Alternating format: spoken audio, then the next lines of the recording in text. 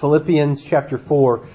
About 4 or 5 months ago, we began working our way passage by passage through Philippians, and today we've come upon our last time in this book.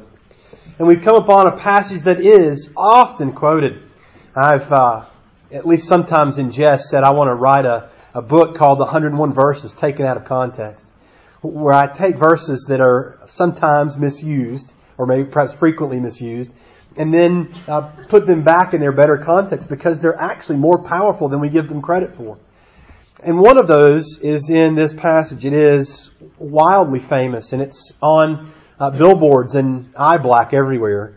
It's, I can do all things through Him who strengthens me. But the context of that verse is Paul's time in prison and him writing to the Philippian church who sent a donation to him, and how he wants them to think about that donation, his circumstances, and theirs. And when you get it in its full context, it's richer and more powerful than we might have first imagined. So before we read God's Word, let's pray and ask for His blessing on the powerful Word that points us to Jesus. Let's pray. Oh, Father in heaven, as we have sung, we do want to know more about Jesus, more of His love, more of His fellowship with us, more of His nearness to us, more of the riches we have from His grace. We would like to know Jesus more. So we pray, would you bless the time that we read in His Word that reveals Him to us, to see the greatness of our salvation and the greatness of Christ and how close we are to Him. We pray that you would give us faith to receive your Word and that we could walk out as changed people. Trusting more in Christ and finding our joy deeply and more profoundly in Him than ever before. For this we pray in Christ's name. Amen. We'll begin reading in verse 10 of Philippians chapter 4. Philippians 4 verse 10. This is God's Word. I rejoice in the Lord greatly that now at length you have revived your concern for me. For you were indeed concerned for me, but you had no opportunity.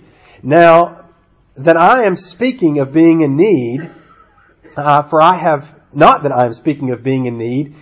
learned in whatever situation I am to be content. I know how to be brought low, and I know how to abound in any and every circumstance. I have learned that the secret of facing plenty and hunger, abundance and need, I can do all things through Him who strengthens me. Yet it was kind of you to share my trouble. And you Philippians yourselves know that in the beginning of the gospel, when I left Macedonia, no church entered in partnership with me in giving and receiving except you only. Even in Thessalonica, you sent me help for my needs once and again. Not that I seek the gift, but I seek the fruit that increases to your credit. I have received full payment and more. I am well supplied, having received from Epaphroditus the gifts you sent, the fragrant offering, a sacrifice acceptable and pleasing to God. And my God will supply every need of yours according to His riches in glory in Christ Jesus. To our God and Father be glory forever and ever. Amen. Greet every saint in Christ Jesus. The brothers who are with me greet you. All the saints greet you, especially those of Caesar's household. The grace of the Lord Jesus Christ be with your spirit. This is God's Word. It is completely true, and it's utterly trustworthy. In 1992, U.S. News and World Report did an article on the American dream. And in it, they were reporting the difference in just 12 years' change. In 1980, 2 out of 3 people responded to a survey and said that they expected to be better off than their parents. They said that in 1992, 3/4 of the 1,000 people who responded to their survey said that the American dream, whatever that meant to them, is harder to get than it was a generation ago. And that they would need significantly more financial risk to accomplish it than their parents did. To give some more hard numbers to that, they said that in 1980, most people described the American dream as wealth, power, and fame. In 1992, that had changed to wealth, friends, and family. But wealth still key in there. And they said that as they interviewed people who made in 1992 $25,000 a year. Now, if you can't remember how much that was in 1992, it's the equivalent of $42,000 in 2014. It said it would take $54,000 to do what they thought was the American dream. That is to say, they would ask people, what would make you really happy? What would make you satisfied? What would you need to have? And then they would calculate the expense of that lifestyle. And it was about twice what they were making. They asked people who made $100,000 in 1992. That's worth $169,000 today. And said, what would it take for you to be happy? And then they measured the amount it would take to live that lifestyle. And it was close to $200,000 in 92, or $300,000 today. Now, the point here is that each of these people, when they were to describe what would actually take for them to be happy, was about twice what they had. And it didn't matter how much they had. It was always twice. Last week, we looked at how difficult it is for peace, God's peace, to rule our lives. How it always seems to be just out there. And that if we were to come into a way to cast our anxieties on God, that He would give us true peace. A peace that is bigger than the circumstances of our life. Today, we look at what will quiet our hearts, what will make them content. And I'm going to give you a definition for contentment that's drawn from Jeremiah Burroughs. He wrote a book called The Rare Jewel of Christian Contentment. And I would consider it probably the definitive Christian work on what contentment is, at least in my experience.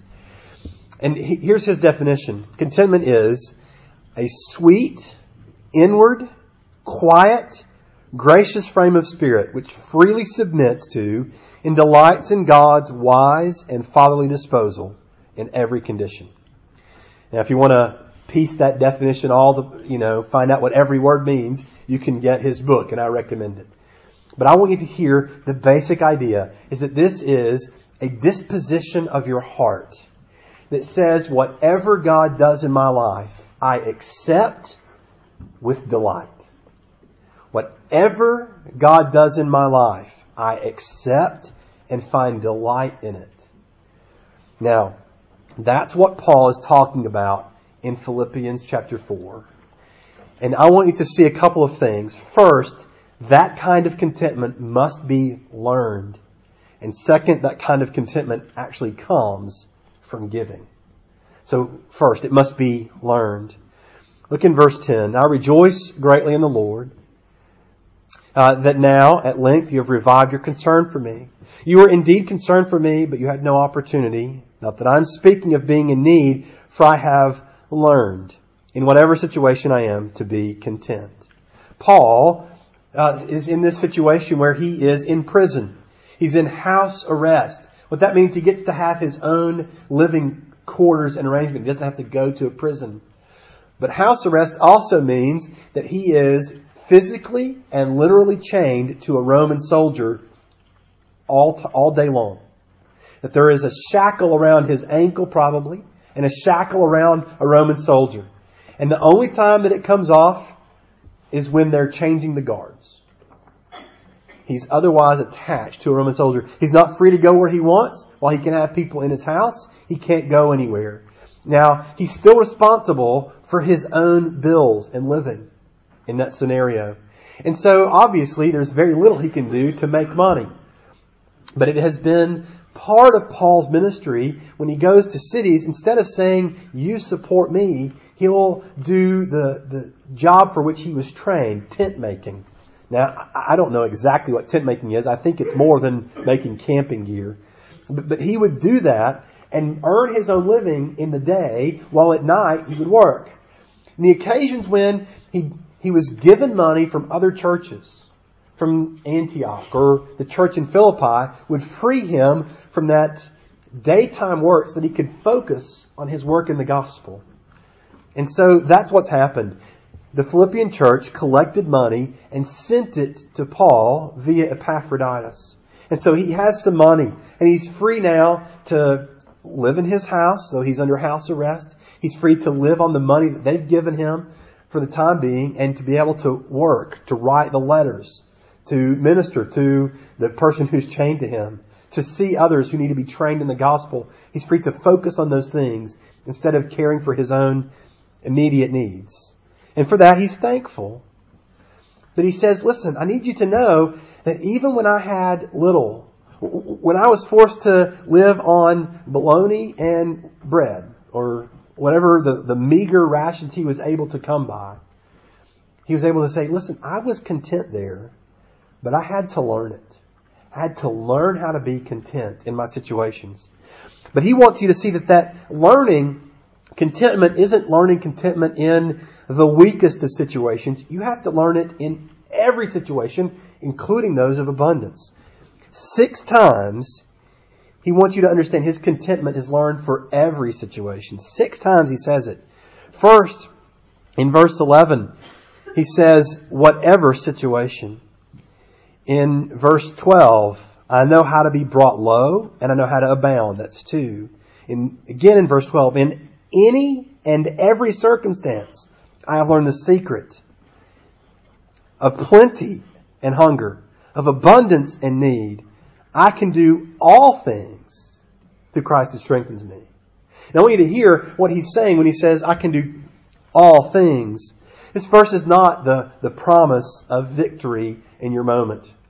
This is not a promise of prosperity and success. I know that God is with me, so I know that I can overcome every obstacle and start this business.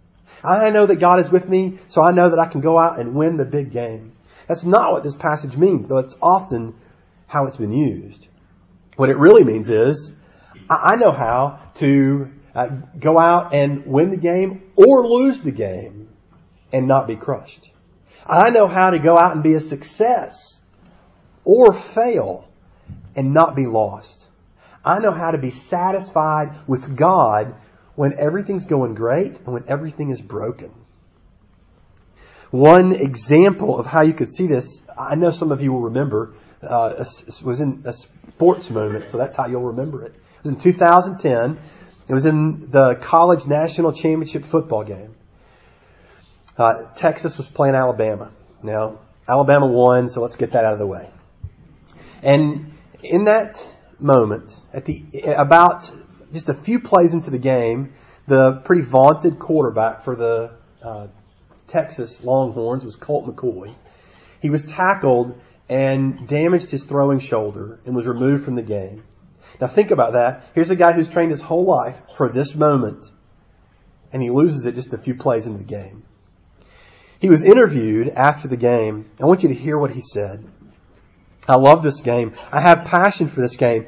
I've done what I can to contribute to this team. We made it this far, and it's unfortunate not to be able to play.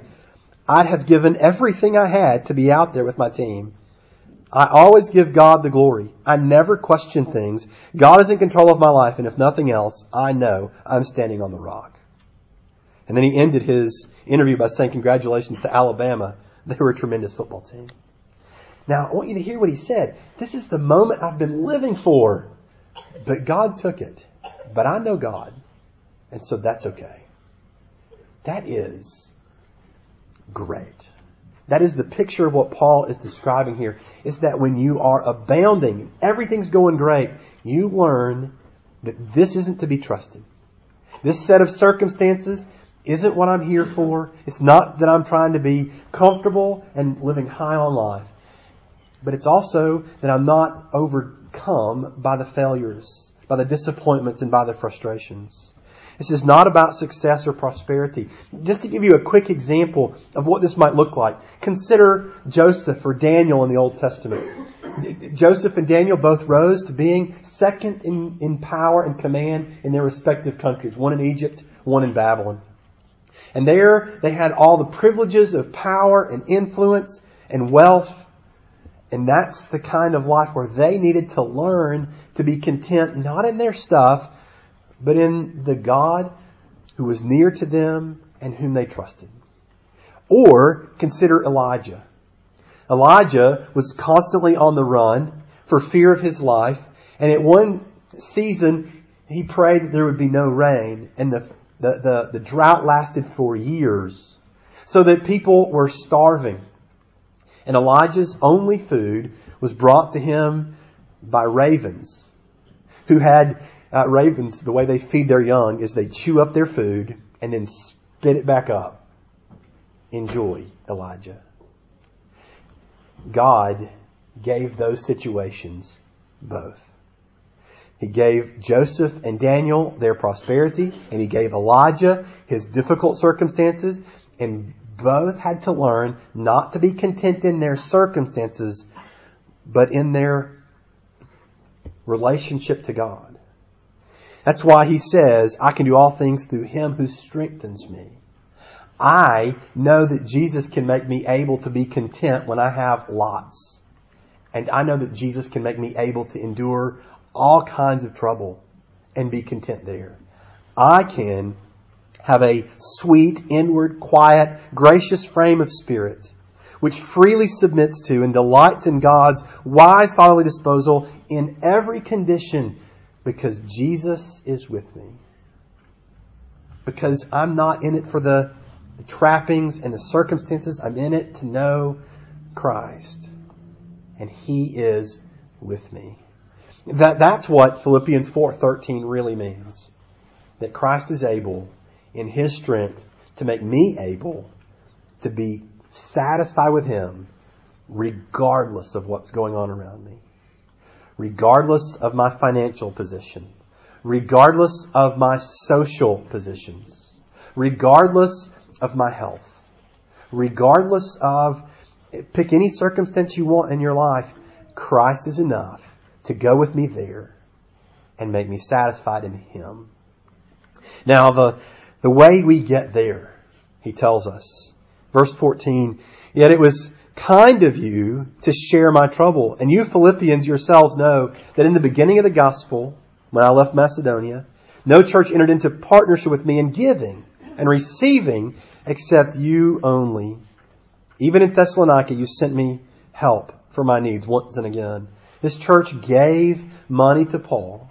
And in their giving money to Paul, it says they were partnering in giving and receiving. It wasn't the one-way thing in which they gave to Paul and they were the ones making all the sacrifice. What they actually ended up doing in giving was getting something back. What did they get back? Here's what he says. Verse 17, not that I seek the gift, but I seek the fruit that increases to your credit.